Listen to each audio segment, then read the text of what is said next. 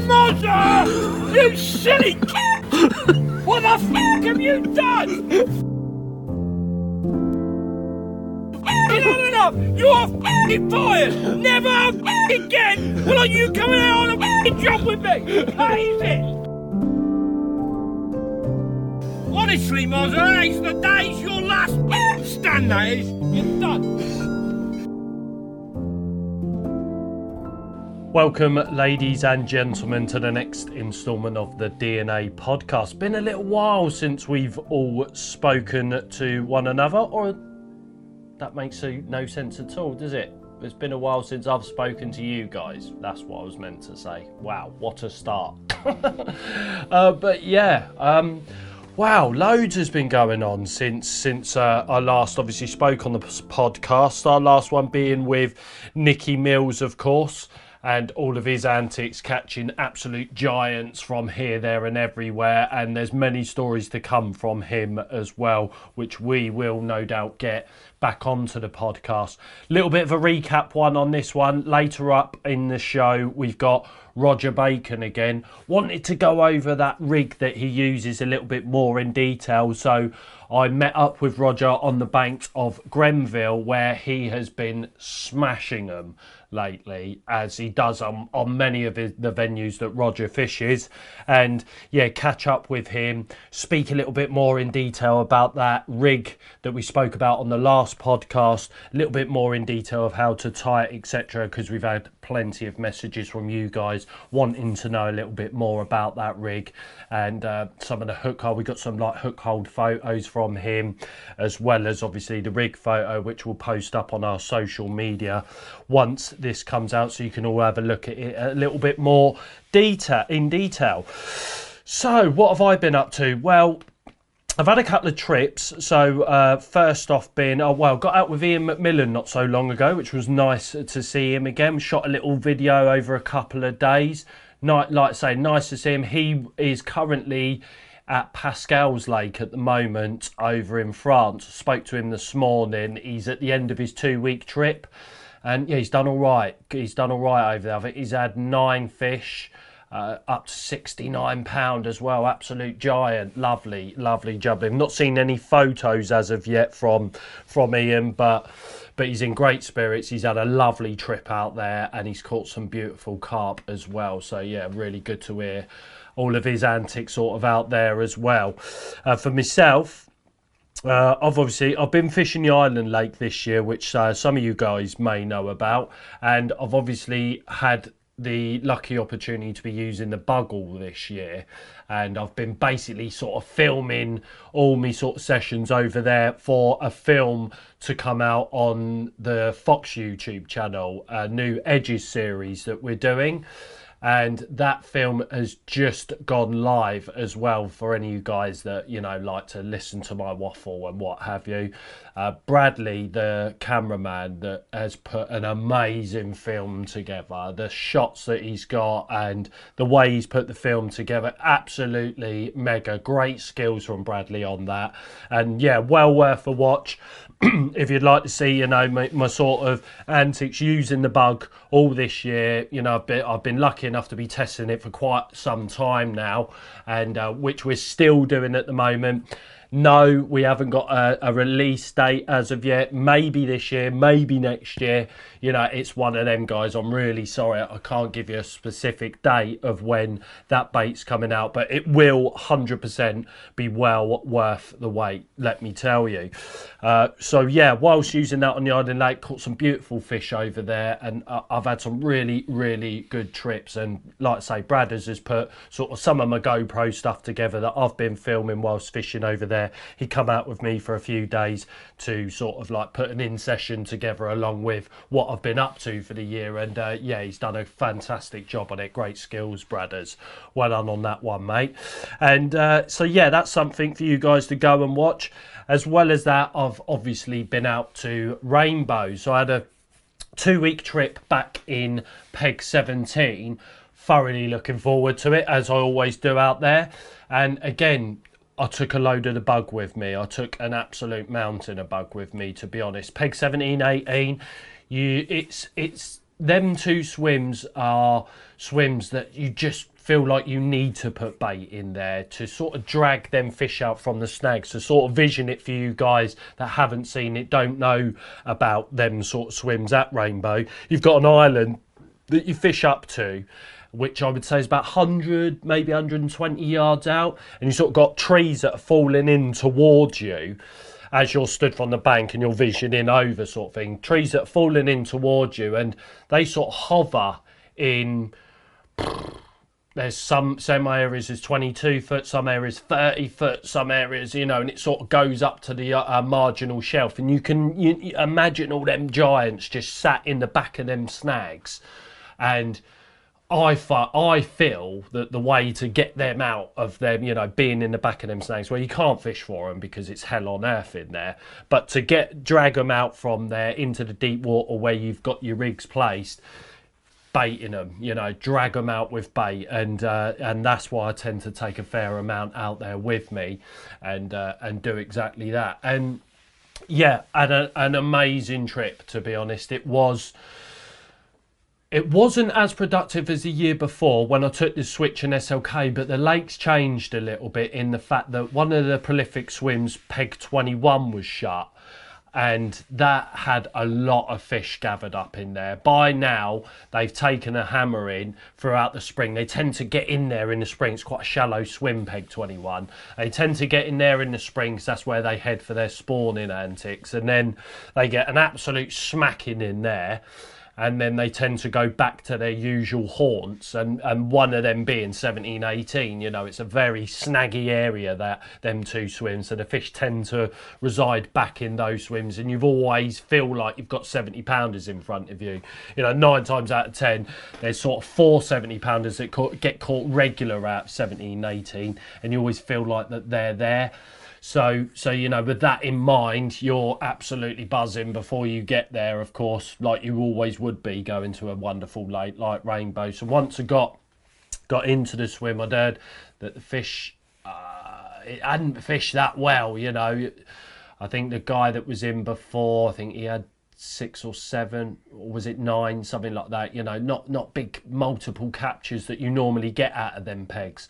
So we felt like we were a bit up against it, knowing there was fish obviously still in 21 because it's shut, because the water's up at the moment, and Peg 14 was free as well, and I was seeing fish show behind the islands in 16. Sort of 17 looks out, you know, into the open water of 16. I've never seen the fish there before, and they were showing a lot behind there, which I found odd, and I felt like that was because 14 was free and they were sort of descending that way of a night time. It was always in the evening, you were seeing lots of shows out there. But I managed a couple of giants, a couple of PB, APB common, which I've had a bit of a nightmare with. Unfortunately, one of me digi scales and batteries had run out. I didn't have batteries for them. So I ended up getting my bloody Reuben Eaton scales out, and I put this fish up on the scales, and it went 68 pound 8 ounces. What that'll do, PB common, absolutely buzzing, lovely jubbly. And then it weren't until a week later, I had another giant, a big common, and I put it up on the scales, and that went 68.4. And I don't know what made me do it, but as I put it on the scales, I thought, oh, 68.4, I thought, I wonder how far these scales actually go. Now, I thought these scales went round to 80. You know, so they sort of go up, you know, the usual Reubens go up round to 60 and then go back round again. I thought they went round again so that you could, you know, weigh up to 80 pounds sort of thing. No, they went up to 68 pound 8. So I put this fish on, it was 68 pound 4, pushed the bloody sling down, and it only went 4 ounces more. So that first one I had the week before was obviously bigger than 68.8. Yeah, absolute schoolboy. What a div. I don't know why I didn't check it. Do you know what I mean? I don't know. It's one of them, innit? You're buzzing around in the swim, you put them up on the scales, you see 68 pound 8 and your little eyes light up, you know. And that fish come out, when did it come out? I think it was a week after we had left at 71 something. So it was no doubt £70. All that aside, it doesn't matter, does it? You know, I'm lucky enough to be back in them swims next year, so hopefully I can bloody redeem myself. I don't know what it is about them commons in there. They seem to have, like, something always goes bloody wrong. The first big common I had was £65, which I had to put back because I was up in the bloody shower whilst Paul was manning the rods. You sort of, once it gets to the second week, you know what time bite time is, you know, your regular bite time, so you can sort of deter what time to go up the bloody shower on the second week when you've been minging all week from not showering. Yeah, and I went up there and I got back and Paul had a £65 common on me rod. I had to put that back because I obviously didn't play it in, just felt like it didn't count. Which some people are disgusted by, let me tell you. But, you know, I just feel like, you know, if you're going to catch a PB, you need to at least reel the bloody thing in, you know. Now, a couple of Dutch guys come around, you put fish back without a photograph, you madman, you know. And it was like, mate, I didn't reel it in, you know. It's like, oh, it doesn't matter, you put rod out. Excuse the Dutch, I don't know what that accent is, just, you know, it's just one of them. It might sound a bit Dutch, probably not, more not, obviously. But yeah, they were disgusted that I'd put this fish back without a photo. And I'm like, mate, you know, it's a PB. I've got to at least reel the thing in. And then on the island, we had another one. We had a 60. Was it 67? 67? Might have been 68. I can't bloody remember now. But me and Paul were sharing a rod on the island. Bit of a rod that goes all the time with little uns sort of thing. And yeah, we were sharing this rod and it went in the morning. And Paul's like, your turn. And I was like, no, it's your turn. He was like, your turn. And we couldn't remember who'd put the rod out the night before. So I'd played this fish. I couldn't bloody believe it. Absolute giant common. And like I say, 67, 68 pound. And I was going to put that back. Paul's like, you dare put that back without a photo? I said, mate, you know, if we can't decide or remember who put the rod out, we can't claim it. So we had a bit of a like selfie photo with it, didn't claim it. And all the while I'm thinking, bloody hell, I've never had a giant common out of here. So I then go and have that common at 68.8. From Rainbow a few weeks back, and of course the bloody scales had bottomed themselves out and it was no doubt £70. I don't know what it is, you know, maybe fourth time lucky next year, let's hope so. But I'm in Peg 18 next year, thoroughly looking forward to that, and yeah, lucky to have the chance to get back out there to try and redeem myself once again on the common front sort of thing. But yeah, you know, again, an amazing trip. Going back to the trip, used loads of bug, caught lots of fish. I think I had, did I have 37, Paul had 47, or I had 47, Paul had 57, something like that. We had loads. We had a lot of fish. Yeah, plenty of big uns. Paul had 660s, I believe. I had a couple of 60s, few 50s. 40 pounders, you know, the usual sort of thing. Just an amazing trip again at the wonderful Rainbow. And like I say, that would have been the first time the bug had ever gone into Rainbow as well. So I was a little bit, you know, dubious going out there with the bug. Bear in mind, I've had a great season on the bug already, using it on the island, of course. So, you know, my confidence is sky high in the bait. But, you know, when you've had them previous trips on a bait, i.e. when I take the switch and SLK, and, you know, you've had it off and you've caught lots of big uns and stuff like that, you're always a bit like, oh, God, you know, why change? You know, I hate change. I don't like change at all. And yeah, so going out there, I was a little bit dubious. I'm not going to lie about taking a bug, just worried because of, you know, I know my past results on the other baits.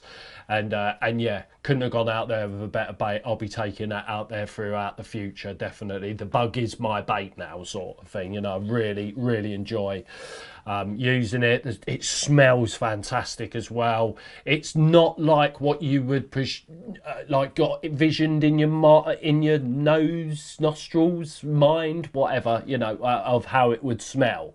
It's because it's named the bug, and it's got bug meal in it, etc. You sort of, I visioned it smelling a bit like the SLK, but it doesn't. It's got a very, It's almost a bit like a sort of Scopexy type smell to it. You know, it's absolutely beautiful. I don't sort of punish Jace of exactly what's in the bait. He's the guru. He's the man. He gives me it. I go out and use it, you know. And I've got utmost in confidence in what Jace does, that whatever he gives me, I know he's going to catch me bloody fish. So, you know, I don't try to delve into too much of what's in the bait. I just go out and try and get results on it. And results is definitely what I've had. So, yeah, once you guys are lucky enough to actually, you know, get your hands on it, once we actually release that bait, like I say, you will not only thoroughly enjoy the smell, it's a fantastic bait to use, and one I'm sure is going to be a good one all year round. I'm looking forward to seeing how it gets on this winter as well. We're using it last winter, again great results, but we've had a few tweaks since then. You know, obviously it's been in testing, so throughout the spring it had a few tweaks done to it, and then we had a little bit more in the sort of summer, and now we feel like it's pretty much there. We just need, you know, obviously more time, go out, make sure that it is, you know, just as good as all our other baits on the range. So yeah, using that out there. We got this new test liquid as well, which, oh my god, you could put it on your Sunday roast. Let me tell you, don't go doing that once you get your hands on it, of course, but it smells divine, real meaty, sort of almost like that rich, beautiful gravy smell. Again, I don't know what goes into it, but that's what I was using for all of my hook baits. I had my bollocks rigs inside this new test liquid, and wow, it just smelled absolutely divine. I was lucky as well to have the bug hydro spod syrup with me, which I was lacing my spots with at the start of the session, something that I like to do when I go out to Rainbow, just to get all that flavour into the sediment and stuff that's down there. You know, I'd like to, you know, really sort of hot up the spots, pimp the spots with hydro wheat when I first get there. And I had the hydro spod with me this time round, which I did on all the spots. And yeah, I'm going to be putting a film together. I've just, funny enough, finished the intro for the Rainbow film. Just got to put the rest of it together, etc. Just got a few you know, editing bits on the go at the moment. With a few things, so it's taken a little bit of a back burner, but the intro for this next Rainbow video is, I think it's probably one of the best intros I've ever made, sort of thing. It's different, like all my other Rainbow vids. I try to make them as different and as entertaining as possible, and I hope that comes across once you all see it, and yeah, hopefully you all enjoy that vid once that one's done. So yeah, that's pretty much me up to date. I've been out again on well, it's not my syndicate, it's a lake that I'm lucky enough to go to once a year. Normally go with my good friend Dean Watson to a lake up in Essex, and unfortunately he couldn't make it this time round.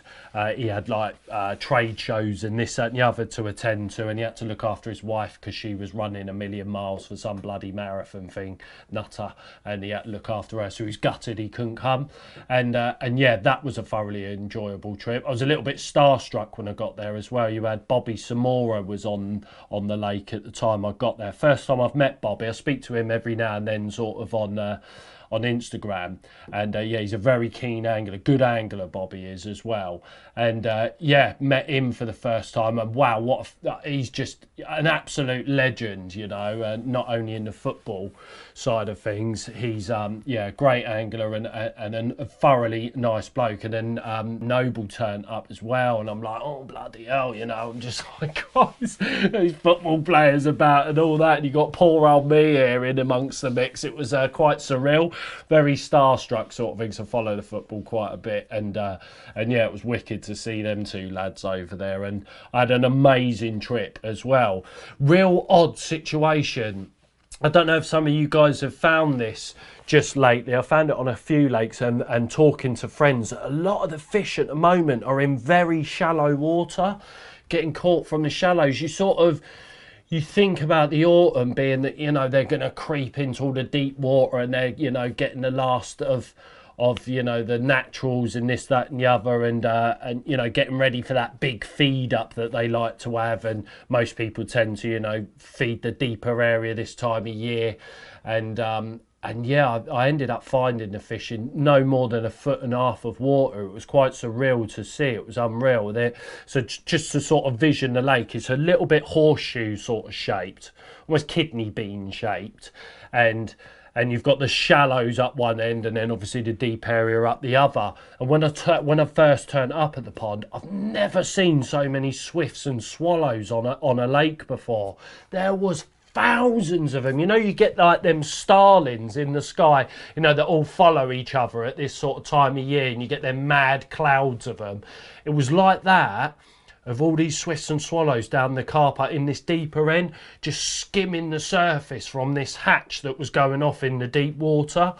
And it was so surreal to see. I've never seen that many on a pond before. I'm talking thousands upon thousands. You could barely see the opposite bank because there was that many birds on the bank. It was really cool to watch. I don't know why I didn't bloody film it. I was just in so much awe of seeing this amount of swifts and swallows about. It was, yeah, just incredible to see. And I just sort of sat there in awe thinking, right, I'm going to see a carp just smash itself out the water at any second. And that didn't happen. I stood there for a while thinking, why haven't I seen anything yet? Very odd. So I thought, well, I'll go and check the shallows anyway. Knowing full well that the carp are definitely going to be on this hatch in the deeper water. So I walked up to the shallows, and I got up this huge tree, which I bloody got stuck up. Oh my God. Like, there's these wooden blocks that have been screwed into the tree, and as I got to the very last wooden block, it fell off. Oh my, I thought, I'll just deal with that, you know, once I try and get down from the tree. And as I'm up the tree, I'm looking about thinking, oh my God, there's no water in the pond. You know, normally it's sort of about 3 foot deep, these shallows. I'm talking 1.5 foot if you're lucky. I'm sort of stood there thinking, wow, there's just no water up this end of the lake whatsoever. They're not going to be up here, you know. And it was quite cold as well, so you just wouldn't thought they would be up there. So I'm sort of stood there just looking out thinking, they're not going to be here, they're not going to be here. And about 2-3 minutes passed, and I'm sort of contemplating to get down from this tree. And then one of my mates phoned me up on the phone. I'm stood up the tree having a chat with him, saying, yeah, I'm wasting my time up this. Oh, there's one. You know, one has just jumped out like in front of the swim, which was just to my right hand side. Then another one, and I saw 4 shows. I thought, oh my God, you know, they're here. So I tried to get down from this tree, and it was an absolute calamity. All the tree was covered in this green moss, and it sort of angled up. I'm probably about, I don't know, 30 foot high above the water, and it's gnarly underneath where I am. You wouldn't want to fall out of it, you're going to hurt yourself. And the tree had all this green moss over it when it just rained as well. It was all slippery. It took me about an hour to get out this poxing tree. Let me tell you, I looked like a right pussy up there. It was funny. You know, one of them moments where I remember when I was walking to school one day and I got stuck up a tree, and I had to call me mum to come and get me out. That is a true story. And it felt like one of them moments, you know. I thought, oh, for God's sake, I'm going to have to call me mum to travel the wet. No, you know, I'd rather fallen out of the tree, I think. But yeah, so after I got out of this poxing tree after being stuck up there for ages, well funny, I stood in front of the swim where I saw them 4 shows, and then see another one show just left of it. There's an island out at about sort of 120, 130 yards. I see one show to the left hand side of that, then see another one round into the bay to my left. And I spoke to the owner, well, funny enough, it was the owner that had called me whilst I was up the tree of the lake, Scotty Day, and he was like, oh, you know, everyone's been down the other end, the deep end, the end that you would presume that a lot of the fish would be. And that's why I thought they were up that in them shallows, you know. I thought, oh, they've been punished up there, and they've obviously moved down into these shallows, and this is why they're here. So I was very dubious about fishing for i.e. casting and stuff like that. I didn't want to scare them back out these shallows. When you're only fishing 1.5 foot of water, you know, 2 foot if you're lucky in areas, I didn't want to go casting at them. So I got me wonderful RT4 out, got me bait boat out, which is something I don't tend to do a lot, to be honest with you. I don't use bait boats that much, but it's a fantastic bit of kit, and you know, if you've got it, why not use it? It's not as if I can't catch them without it, you know. It's just that I didn't want to scare these bloody fish out of the zone, so I thought a bait boat would be the best way forward. And yeah, got the rods out, via the bait boat, and sat there thinking, you know, it's going to happen. And then early hours of the morning, it did happen. I had a bite, and unfortunately it fell off, absolutely gutting. The lake hadn't done a fish for a week or two prior to this as well, so it was like, damn, you know. I put a fair bit of bug out there, crumb up bug, the new Maxi pellet, which is an amazing pellet. I've been using that all this year, that Maxi pellet. Yeah, fantastic. And the smells, I really like it, but everyone else that smells like the crayfish mini mix stuff, the Maxi mix is just a bigger version of that, and it smells just beautiful, absolutely gorgeous. So yeah, I'd had that out in the pond, but unfortunately lost one. And then yeah, it kicked off after that. I ended up with triple takes, and it was, yeah, a mental trip. Biggest fish, 37 pound. I had a lovely scaly, mid-20 scaly, a couple of little commons, and just a wonderful trip. And yeah, like sort of chatting to Bobby some more over sort of WhatsApp, you know, he's doing this, I'm doing that, you know, it was just wicked, you know, really, really and thoroughly enjoyable trip to be out there and to meet a legend like him, just, you know, icing on the cake sort of thing for that trip. Thoroughly enjoyable, definitely. So yeah, that's sort of me up to date with you guys, I guess. So sorry for rambling on for ages. I try not to ramble too much on this, to be honest, you know, because I'm sure most of you guys listen to this to listen to the guests, of course. So without further ado, let's get Roger Bacon on, and yeah, I catch up with him, like I say, on the banks of Grenville, and I hope you all enjoy this interview with Roger Bacon. So welcome back to the podcast, Roger Bacon. How have you been, mate? I've not been too bad, thanks a lot. Yeah, I see you've been out fishing and what have you quite a bit lately, and catching a few, which is nice. Yeah, I've done... yeah, I was on I'm back now on Grenville, you know, my syndicate. Yeah, so setting the scene, yeah, we're obviously bankside at the minute over at Grenville, your syndicate. Yeah. Lovely place. Yeah, it's great, and yeah, not been back for a couple of weeks. Been away to Italy actually, managed to grab a little bit of sun, which wicked. I'm sure everyone in the country is dying to have with what's been going on. What was that, a bit of family holiday? Yeah, just me and the missus. It was a literally, we booked it in the morning, 6 o'clock in the morning, and jumped on the plane at 8 o'clock. Right. Same morning. Oh wow. Yeah, because it was like, you know, with things getting cancelled short notice, we'll book it and we'll go straight away. Oh, wicked. So yeah, but that was after my previous session on here, which, you know, I had quite a few fish on that session. Yeah, because so last time we spoke would have been, well, it was through lockdown, wasn't it? I think we spoke. Yeah. We spoke about your rig, stuff like that, which we'll delve into a bit later on. So yeah, sort of after lockdown, then what sort of happened then? So once this place had reopened, straight back down here, weeks trips or what, or was it just, you know, the odd night here and there? Yeah, well, I've been struggling really to get much time out shortly after lockdown when we was allowed to start travelling. But obviously, early part of the season, I fished quite a bit. Well, when I say quite a bit, I probably did 4 or 5 sessions down at Oxford, Christchurch. Yeah. That went great. You know, caught a few fish, some lovely. Yeah, how did that go? Yeah. Talk about that a little bit. Yeah, well, I did. I think I did 4 sessions. Ended up with 9 carp. Wow. Couple of 40s. One of them being well-known sought after common in there, the Coke can common.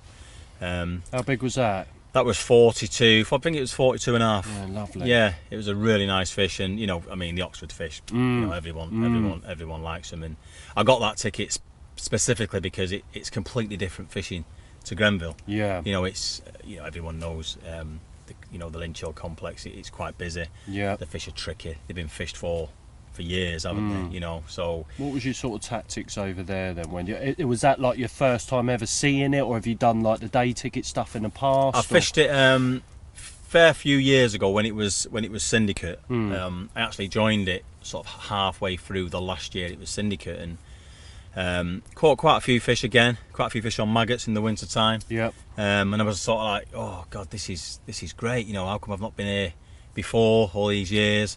And then really look forward to more seasons on there, and then it went day ticket, and obviously since then, you know, I've just left it alone, and it's just in this year that I've gone back there, you know, managed to get a ticket and go back there.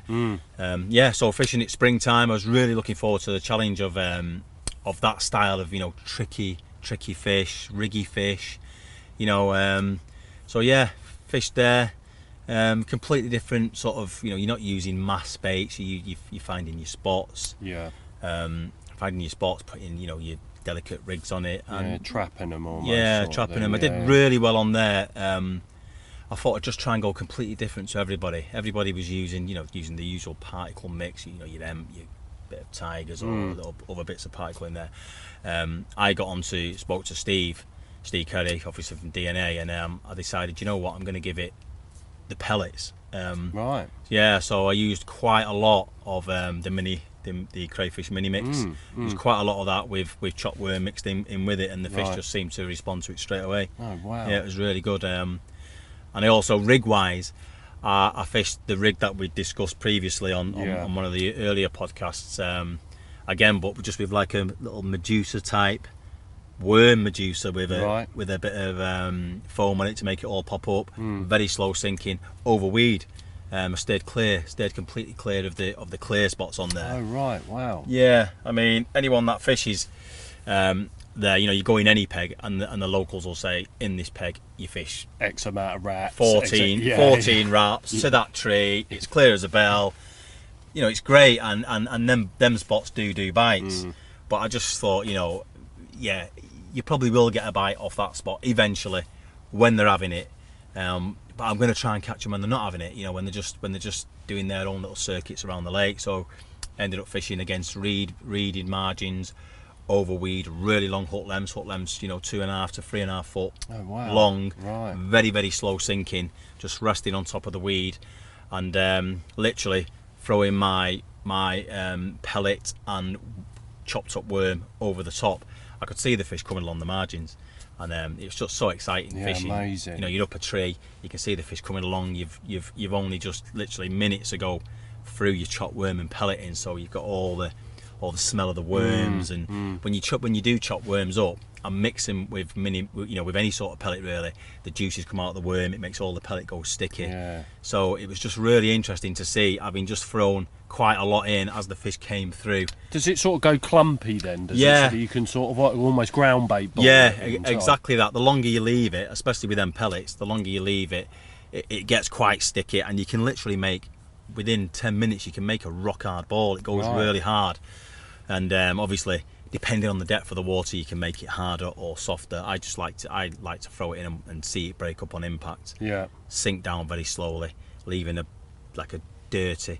With the worm as well, I was actually, the soil that the worm came in, they call it castings, don't they? Yeah. The actual castings, I was mixing that up with it as well. So the fish were coming along the margins of the reeds, and they were literally swimming through a muddy cloud. You're right. Yeah. With all sorts of whatever worms I've got in them, enzymes and minos and all the rest of it.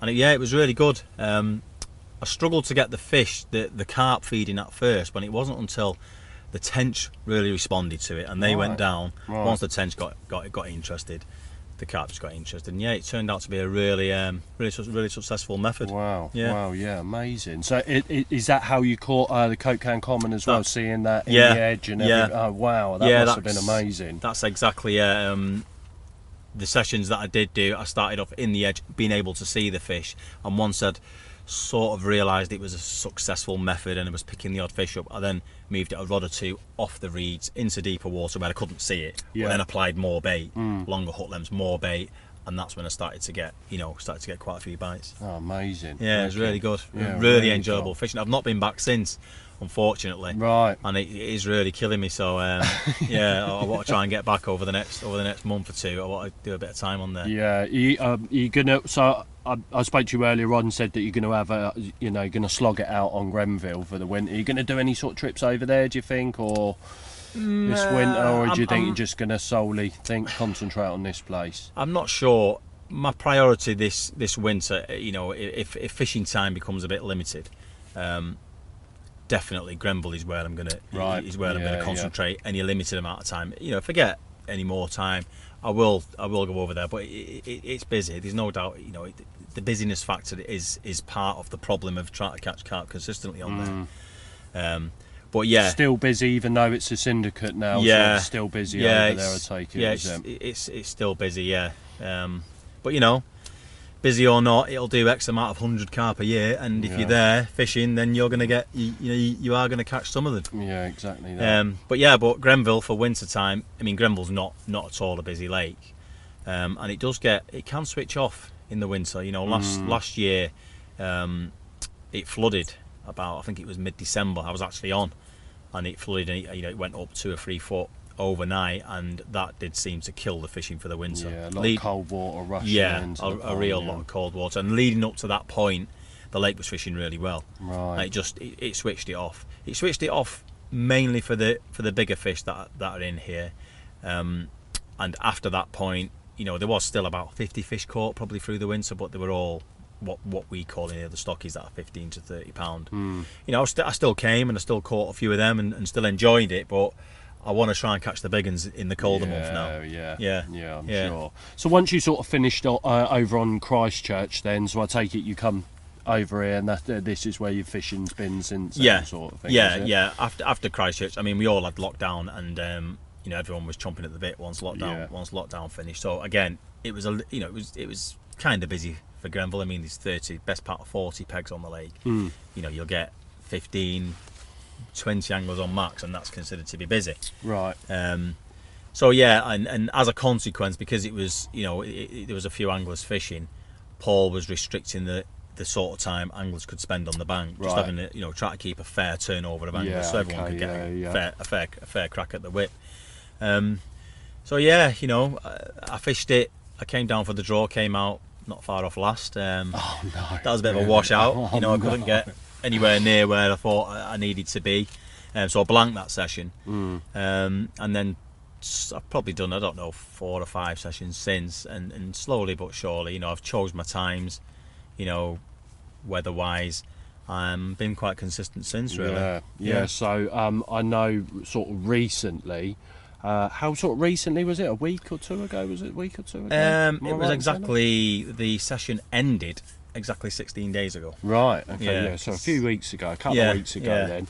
So talk me through that. So you've come down. What's your intentions to get in this peg? This peg 18. Was that your intention? Sort of knew where the fish were at this point. To sort of build what's the lead up to that session? I think the lead up to that session was it was a bit of a change for me, really, because I have always been, and there's probably anglers that are a little bit old, that are my sort of age, that are probably similar to me. We've read the carp books, through the 80s, and I've always been a wind angler. I've always followed the wind, and I'll tell you especially on these big sort of pits as well. Even more so. You go to a big pit and you think, and it has been the case on most of the big pits I've fished, a fresh wind, more in the summer, but even in the winter, they can get on it, and you expect them to be in an area, and they generally are. Yeah.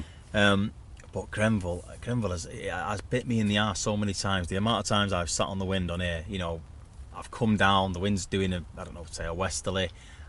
I know it's going to change overnight to an easterly, so I will get on the back of the wind for the first 24 hours, put the bait in, the wind will change, and often they've not turned up. Really? I have. This is probably, I've learnt so much on this lake as regards to fishing the back of the wind.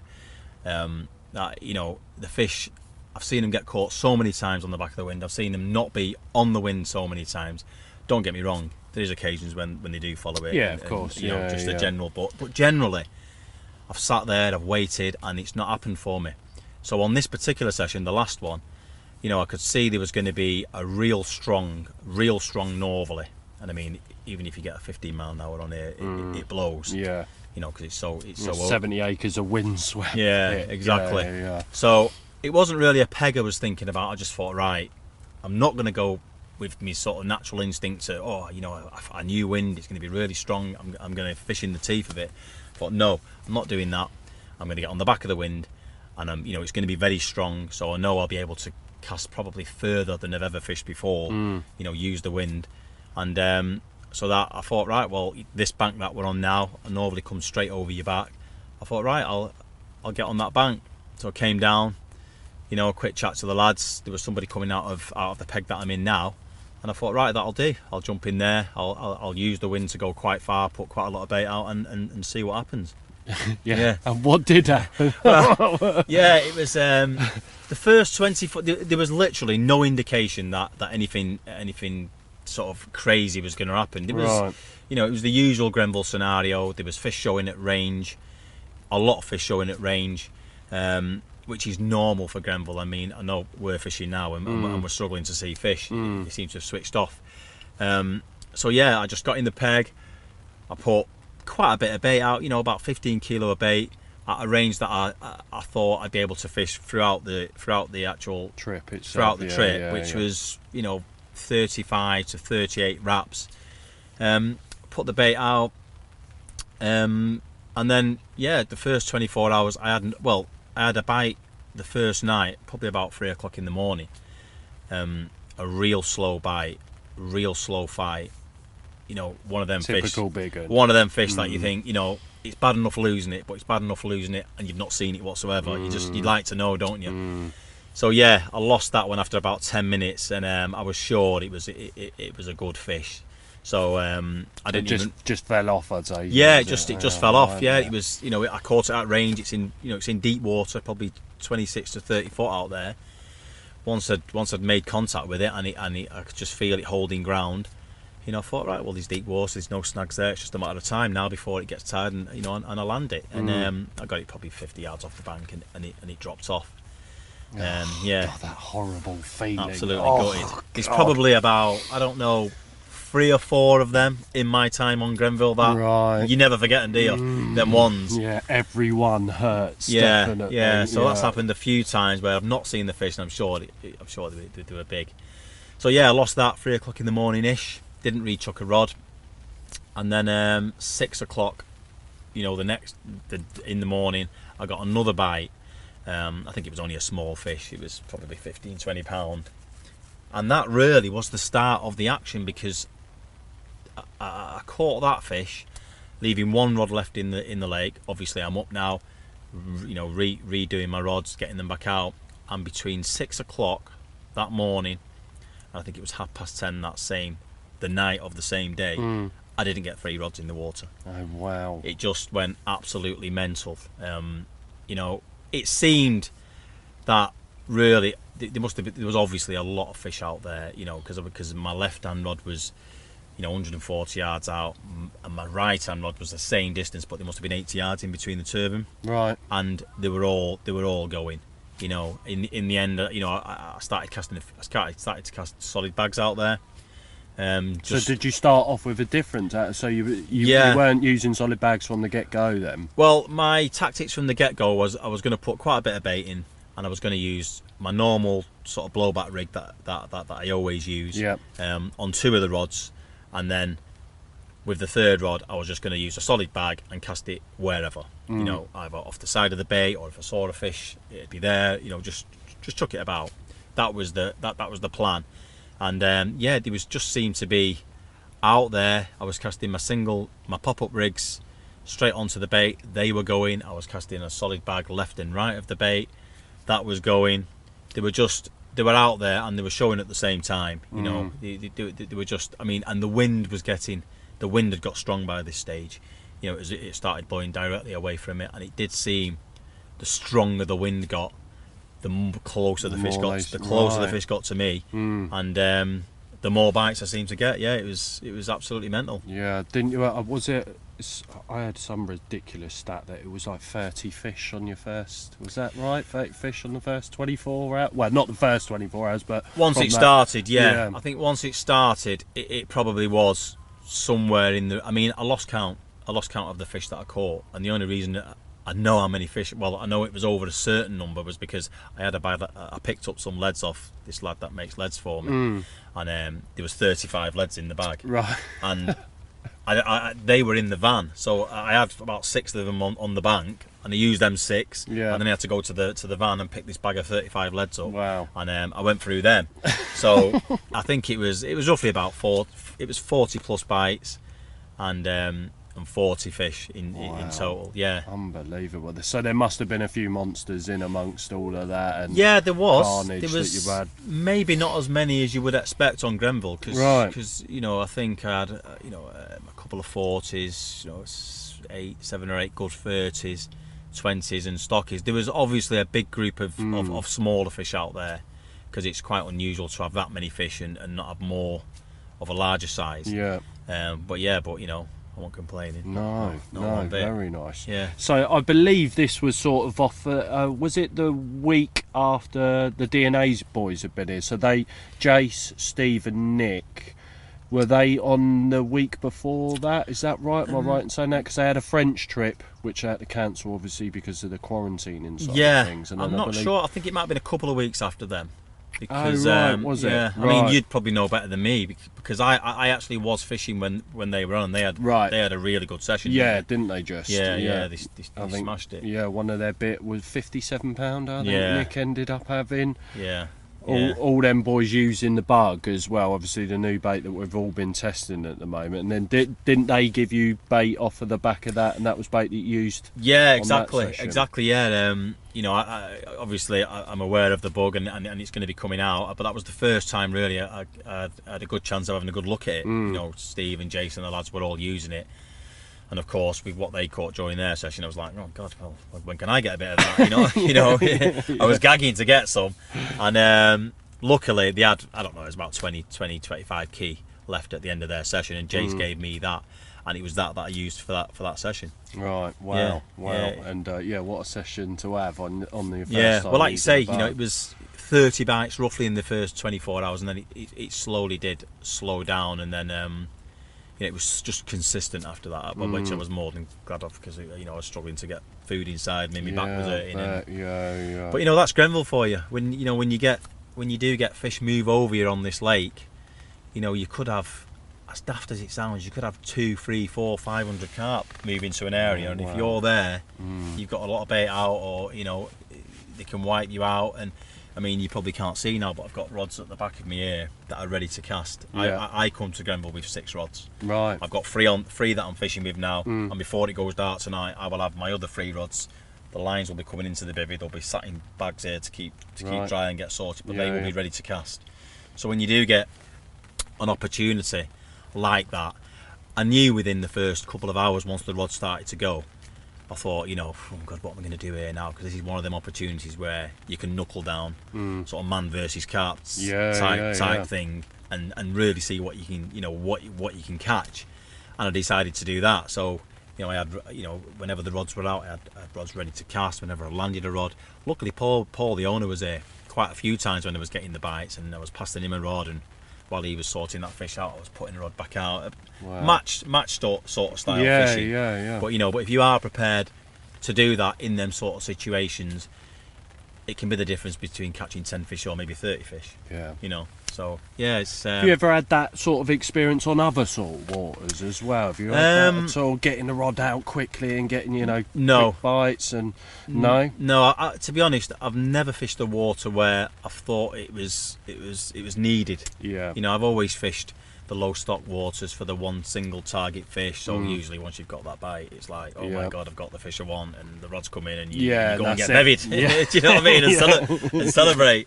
But on Grenville, you know, from day one when I first started fishing here, you know, I knew the amount of fish in it. I've seen lads get, you know, all the big hits. And is that what's attracted you to this place? Is it the size of the fish in here, the amount of fish in here, the looks of the fish? You know, what sort of attracted you to a place like this when you've been sort of singling out them bigger fish sort of thing?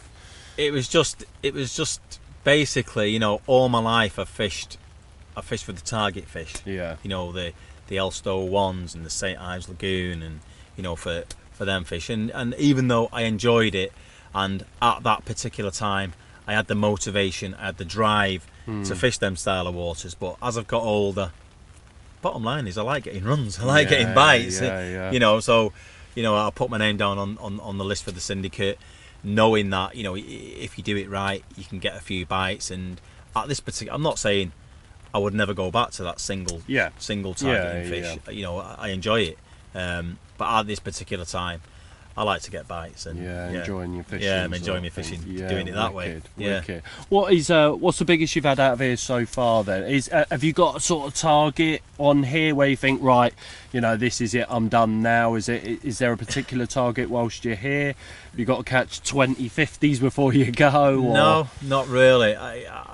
As I said, I like getting bites. Yeah. So I'm one of them anglers where I'll just my style will be to try and get as many bites as possible, and whatever comes along while I'm catching them fish is great for me. I mean, I've had fish up to 55 so far out of here. Mega.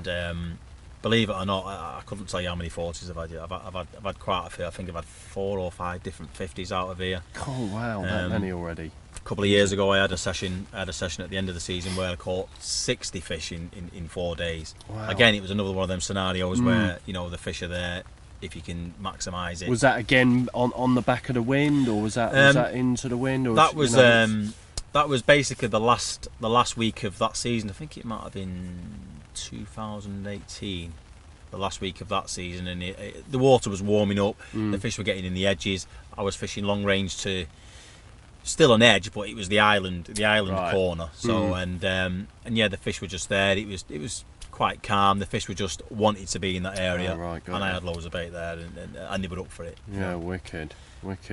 So what's your sort of first impressions with the bug then, now that you've managed to get your hands on it and whatnot? You know, I know you're a bit of a bait guru sort of thing. You know, what was your first sort of impressions when you first saw the bug, smelt the bug, and what have you? Different was the first thing. I thought it's not what you think it's going to smell like, is it? Different, yeah, definitely. And you know, I mean, I'm not totally clued up as to exactly what's in it, but I believe it's an insect meal. It's completely different to what's gone before.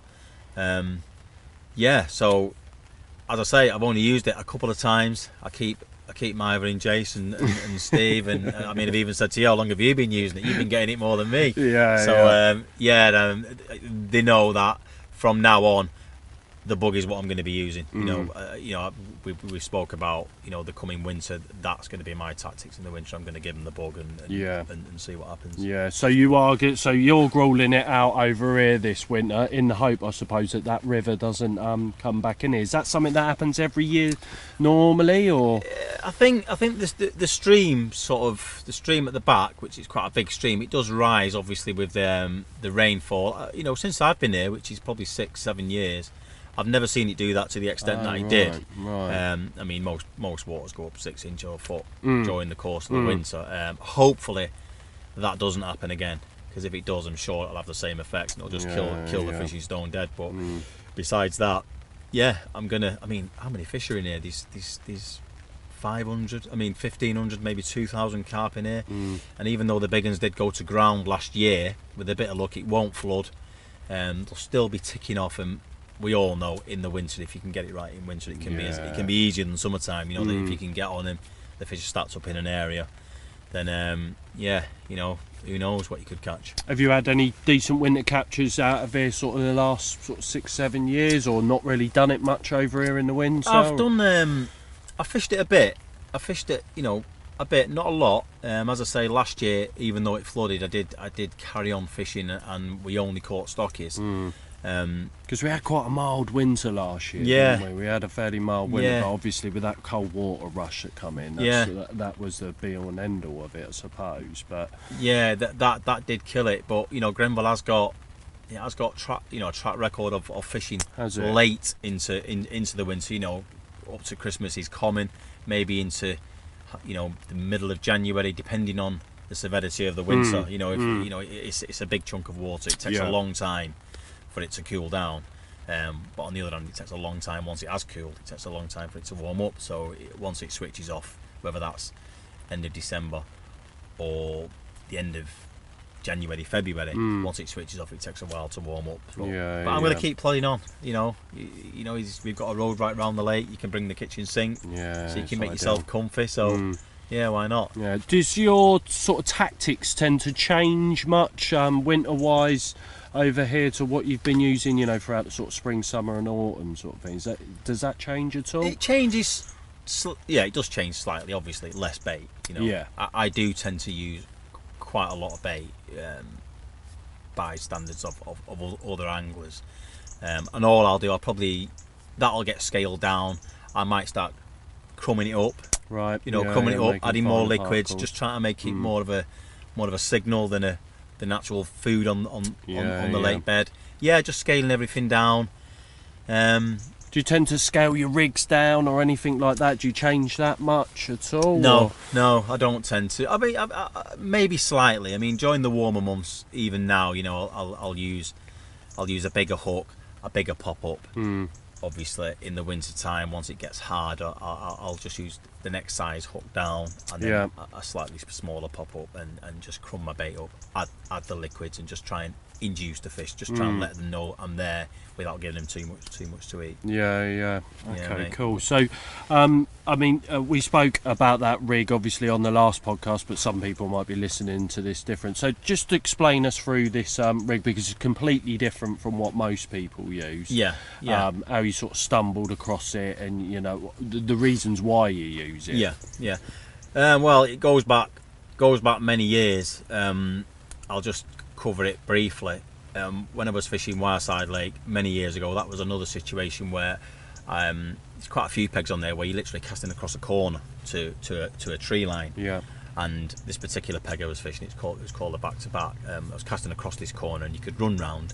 You could just climb out onto a branch, throw some bait in, and you could see your hook bait. It was probably sat in about 3 or 4 foot of water. Yeah. And you could see it. So while I was doing that, this one time, put a bit of bait in, I could see my hook bait there, and before I could get back to my rods, there was about 4 or 5 fish that were coming along the margin. So I thought, right, well, I think I'll stay and I'll watch, and I'll see what happens.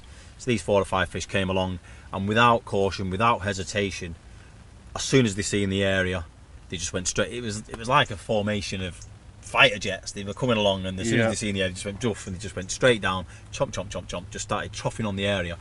Of course, I've got my hook bait there, so I'm like on pins now. Disappear into the fish's mouth, and obviously I'm like, oh my god, I'm going to get a run. And then as quick as it went in, I just see it fly out, and I was like, oh wow, well, that's not good. So stayed there. The fish, it didn't show any sort of panic, caution, or anything. It just carried on feeding. So I thought, right, anyway, over the next 10-15 minutes, I seen all 4 fish suck the same hook bait in. They all blew it out. Some of them blew it out easier than others. It went in and out, no problem. One blew it out, and it kind of almost nicked it, but it kind of shook its head and righted itself at the same time. It straightened the hook length out, and then the hook length pulled the bait out. Right. So I'm now thinking, oh my god, what have I got to do if this is what's happening sort of here in front of me? It's probably obviously happening out in the lake. And eventually, the hook bait might have been in the different fish's mouth maybe 10 times. Eventually, one got pricked, hooked, and I got me run. Landed the fish.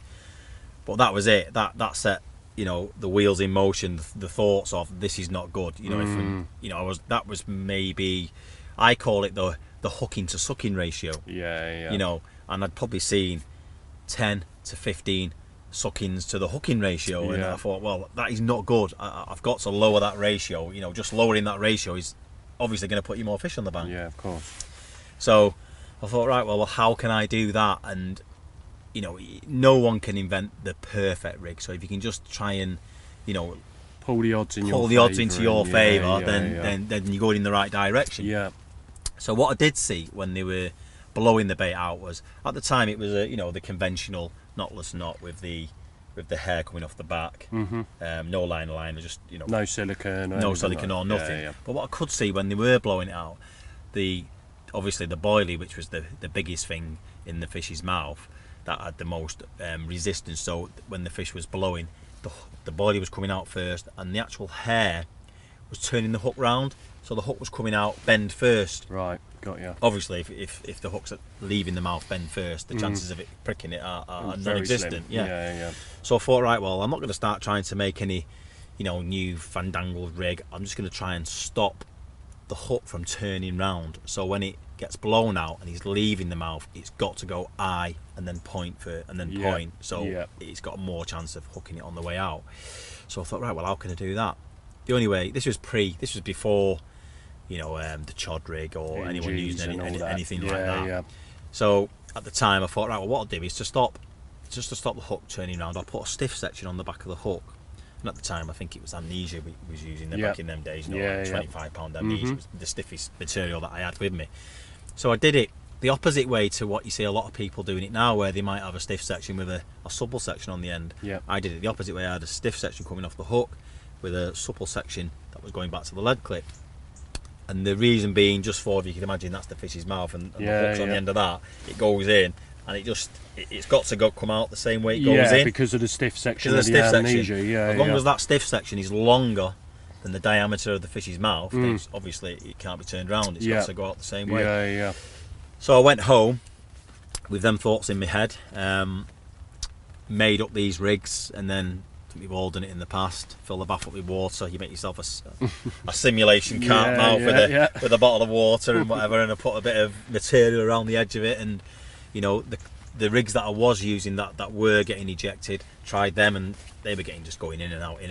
Eventually 1 in 20 I'd hook it, and then with this rig that I'd made, you know, it was going down to 1 in 2, 1 in 3, 1 in 4. So I thought, well, you know, that's up in the odds. It's better. So next week I'm back there with these rigs all made up, and I think I've said in previous podcasts, you know, same pegs, same scenario, chucked a hook bait out, put my rod on the rest, got my free offerings that I was going to run round and introduce me free offerings from the branch where you can see the rig, and as I was walking out the peg, it was away.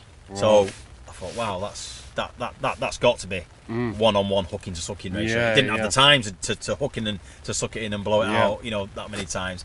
I think that day, you know, I had a fair few fish, and it was great. So that started the train of thought of not allowing a hook to be turned around in a fish's mouth. That's the basis of everything that I use. And eventually, I mean, I've got the rig here that's made up. Even though this is an anti-ejection rig, it has got, you can see the stiff section there. Yeah, so let's explain. So when you first tie this rig up, what's the materials that you need to tie one of these rigs? What's the first thing? Well, you need your, it's quite hard to explain really. It's a whipping knot that's on the hook, that's on the shank of the hook. Now before I tie that knot, I will just get a piece of, you know, any sort of stiff material, and I will lie it. I will lie it on the back of the hook, on the back of the shank. It will come through the eye this way, only by about ½ inch, and there'll be 3 or 4 inches going that way. Then I'll do my whipping knot. Whipping knot, pull it all down tight. Once that's done, I've now got the stiff material locked onto the back of the hook. Okay, so for explaining this to people, so you've started with your hook, you've got supple braid here.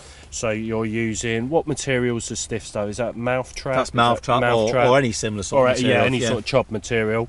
So you would poke the stiff material through the eye, through the back of the eye, and so that it's running parallel with the shank of the hook away from the bend. Away from the bend by about 3 or 4 inches. Whipping knot round the shank of the hook. Back through the eye, so you've got a little bit of stiff material as well as the supple material now. So once your whipping knot is done, you end up with obviously the stiff material on the back of the shank, 3 or 4 inches coming off the bend, going away from the hook, only ½ inch coming through the eye. Once it's all pulled down, locked tight, I will then blob the bit that's coming through, the stiff material that's coming through the eye. So almost like you would with your chod if you were to put the D through sort of thing. I will blob that and then blob it flat and then pull it tight into the eye, into the cavity of the eye. Right, got you. Once you've done that, I will then just, you've got your stiff bristle material coming straight off. I'll bend it back, put my ring on, and then I will just line it up with the actual hook length and just do an overhand 1, 2, 3, 4 through it. You've got to use at least £20 hook length material for that, because you are putting a knot on your hook length. Right. Do you understand? So obviously you'll lie it all flat. So you've got what's that? An inch and a half, maybe 2 inches of stiff material going back past the eye of the hook. Down the rig material. Down the hook length, running parallel with the hook length. Running parallel with the hook length. So you've got a rig ring on there. You've put that on first. You put a little rig ring on there first. You've got sort of 2 inches maybe of stiff material, and then you're tying a knot. And then obviously with that running parallel with your stiff material, I'll then just loop it over. Loop the supple material over. The hook length material. I will loop it over, and then just go. I mean, at this stage, there's still some of this sticking out. Yep. You know got what I mean? you. Okay. Still some of the stiff material sticking out. So I'll loop it over. Just go through 3 times.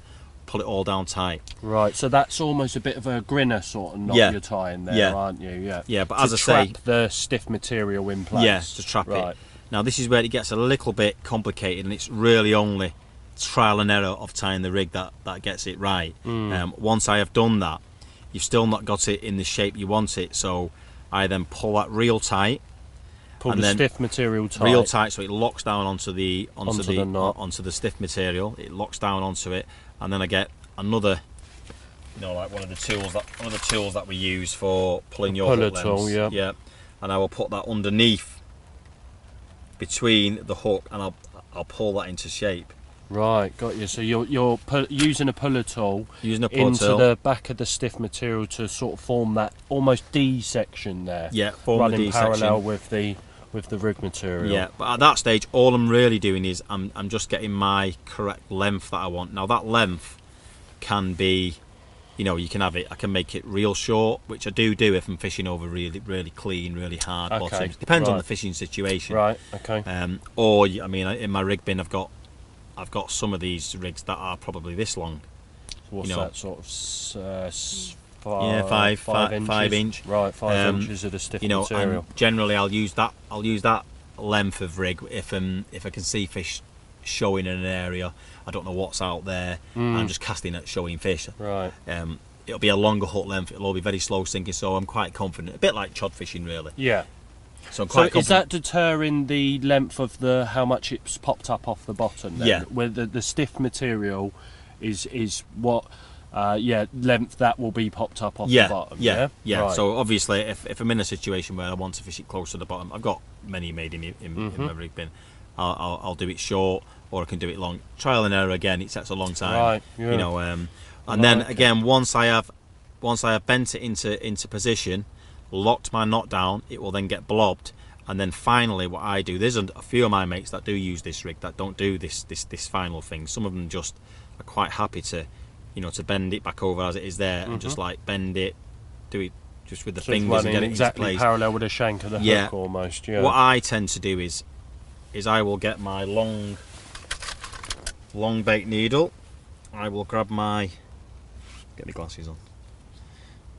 I'll grab my ring, and then I will. So you're grabbing the hook bait ring there. Yeah. And then I will steam it in that position over a kettle. Okay. Steam it hot. Yep. I call it setting it. Steam it hot, and as soon as I bring it off the kettle, I blow it, cool it right down fast, and then that is not. It's not really the shape I would cast that out, but then it'll all sit real tight to the hook then. Right, so it's running almost exactly parallel with the shank of the hook, and then down in line with your rig material as well. Exactly, mate, yeah. Right. And then, what I do like about it, then you've got the best of both worlds really, because you've got a blowback rig. Yep. So obviously, once the fish blows it, it's goes moving down, it moves the stiff back, material. and I mean you can see with that particular rig, what is it, an inch and a half before it hits the bottom of the stiff material. Yeah. So you've got that aspect of it. You've also got the stiffness. So again, what we were talking about earlier, it can't be turned round in the mouth. Yeah. Depending on the size of the fish, if I'm going to a water where the average size is 20 £, I might use one that size. If I'm going to a water where maybe abroad or wherever, where the fish are big, average is 40, bigger even, and the cavity of their mouth is bigger, then I'll make that longer. So I mean, if you've got a fish's mouth like that can be turned round. If I've got it twice as long, it starts hitting the sides and it can't. Right. So what happens is the fish sucks it in, obviously blows it out. As it blows out, it doesn't allow the hook to be turned round, so it can't come out that way, giving you no chance of hooking. It has to come out, how you would envision it coming out the fish's mouth. It has to come out that way. So again, that's increasing the hooking to sucking ratio we was talking about. And also another benefit of it is, once, depending on the size of your hook and the weight of your hook, I have fished it before with a little bit of weight on there, but if you use, I don't know, the stronger hooks that you might use abroad, they've got a bit of weight to them. Once once the boilie gets past a certain point, the hook wants to fall down anyway. Right. Yeah. So again, that's another benefit to catching the fish. Yeah. You know, so you've never sort of tangability properties. So you're looking at that. You know, the hook bait could end up so I'd be paranoid that it may end up sort of trapped the other end. You ever experienced that with a rig at all, or ever worried about that at all? It's very, very rare. I mean, what's happened very rarely is you might get that. Very hooks rarely into the hook point. Yeah, the boilie's gone into your hook point. It literally is not. You know, it's not happened to me yet this season. Right. You know, it's really, really rare. Yeah, it is a rig that, you know, you've got to watch the rig as it flies through the air. You can always, if you've got a bit, you know, if you're a little bit paranoid about how it flies out, you can always put a bit of foam around there. Which I have done again. You know, if you want to put a bit of foam around it, it'll cock it all up. This is why sometimes I use the supple material. I use the really stiff coated one. So then what you can get is, as the foam melts, it will hit that bit of the end bit of supple, because that is super stiff. It then hits that and then kicks it away. So you've got a supple section there by your lead clip, then you've got a stiff section of coated braid, then you've got your supple section again. So you've almost got three sort of different properties there on the rig. And this is the medium suppleness. You know, I have got some when I'm fishing on really clean ground, and I really want to get that kick off effect. Got some super stiff stuff there which I've been playing around with, and it just drops it down, pushes it away, donk, just sets it nice. Wow, wicked. Well, we'll post up another photo, obviously, for people to sort of have a look at this again on our Instagram page as well. That's in case we haven't explained it very well to me. Like you say, it's fairly difficult to explain. It is quite difficult to. But I like it. You know, you can see straight away why that works, and you know, obviously from your own experiences as well. Why it works, and it obviously has worked for you. Is this something that you always chuck out? Have you used it sort of with a wafter rather than a popper? No, I've not. And just in recent years, I've really been. I've not actually done it yet, but I've been thinking about, you know, wafter, pop-up rigs, trying to make it just settle down like that. It is something that I'm going to do. As I say, I've used it for that long. It is my go-to rig for the trickier the water, the harder the water. I mean, is this something that you were using on Christchurch when you had them fish and stuff? So this is exactly what you want. And what's the type of hook hold you're getting? Is it exactly where you would want it, just behind the bottom lip, or is it, you know, you're talking? No, you get. We need forceps here to get these out. You do need. Well, you can do. Yeah, I'll just try and get a picture up quickly for you. The hook holes that you get, generally, as far as that bait goes back, when the fish sucks it in, what I found with that rig is, as far you can see where the bait goes, because it 50% of the time it'll go as far as it does go in, and then as soon as the fish tries to eject it, it'll hook it at that point. So I mean, don't get me wrong, you do get hooks, you know, conventional sort of hook positions in the middle of the bottom lip, and you know, just a half an inch in where you can just use your fingers to get the hook out. But it's quite common for me to get a hook hold where I cannot reach the hook. Wow. You know, I think I might have a picture there. So you know, forceps are often needed to to get the hook out. Which you can't ask more for that, can you? Really, from a rig that's, you know, getting them sort of hooking properties. As I say, I've got a picture there. And, which is send up and post up. Wow, a great insight into that rig as well. Now, I'm always really curious about it, and something I know that I have to try, especially on a place I'd like to try it on, somewhere like Rainbow, where I'm sure they're starting to wise up to a lot of the rigs out there, and you know, some of the fishing can be tough out there. And you're always getting done, aren't you? You know, you are always getting done. So if you can put them a rig like that in your favour, it's going to put you more fish on the bank, that's it. You know, the first thing you got to think: are you a believer? Some anglers might say, "We're not getting done." Every time my bobbin screams, that's the only time that particular hook bait has been in a fish's mouth. If you believe that, fine. You know, everybody's different. But having seen what I've seen, you know, I'm sure even now with that rig, I'm not getting 100% hooking to sucking ratios. I believe it might be down to 2 to 4, right? But other rigs could be 10 to 20.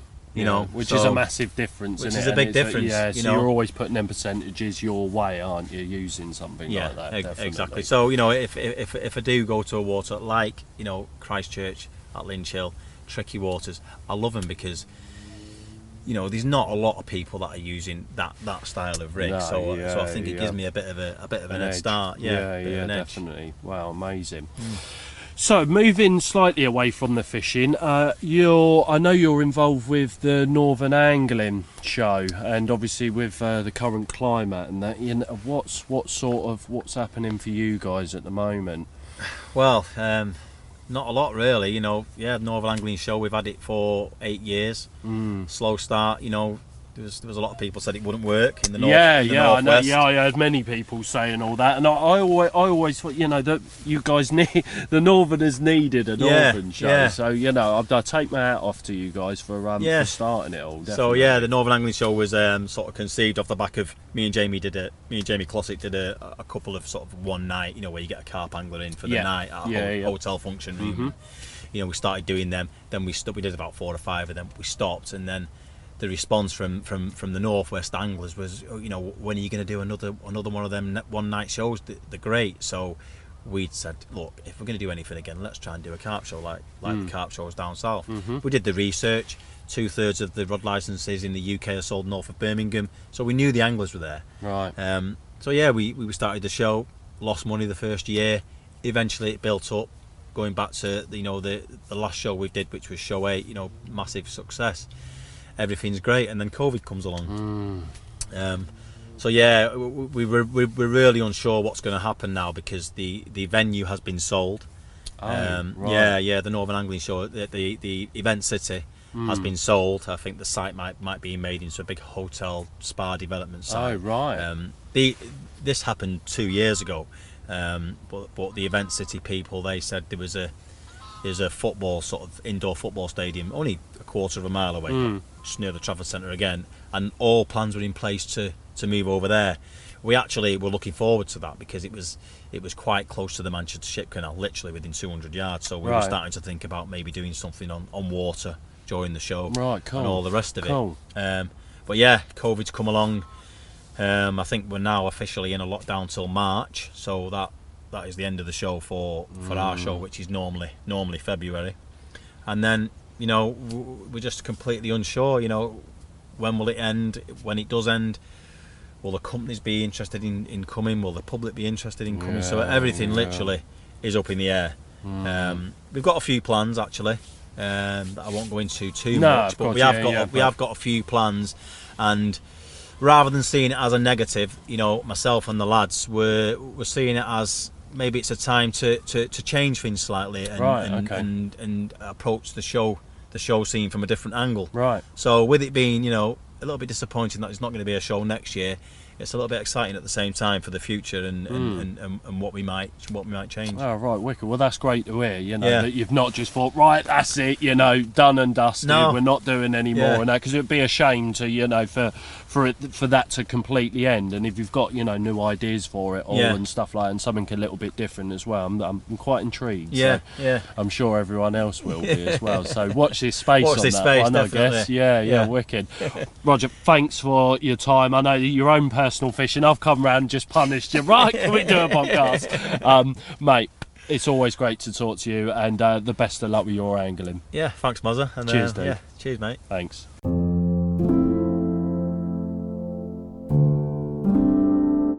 So another thoroughly enjoyable interview there with the main man, Roger Bacon, an absolute legend, total gent, and a carp catching machine for sure. And it'll be enjoyable to see how he gets on throughout the winter over on Grenvilles. No doubt he's going to be catching some giants this year if that river that obviously doesn't flood in and sort of puts a dampener on it, sort of thing. So I'm looking forward to seeing all of his catch reports over on Grenville. Well, so that's us pretty much done. Guys, it would be amazing if you could just leave us a review on iTunes. It literally takes a minute, not even a minute, a few seconds. Leave us a review. That would be amazing. I do check all of the reviews as well and read all of your comments, obviously. So yeah, if you could leave us a comment, that would be absolutely wicked. The very best of luck to you guys if you're out fishing at the moment. Stay safe, stay well, and we will speak to you all soon.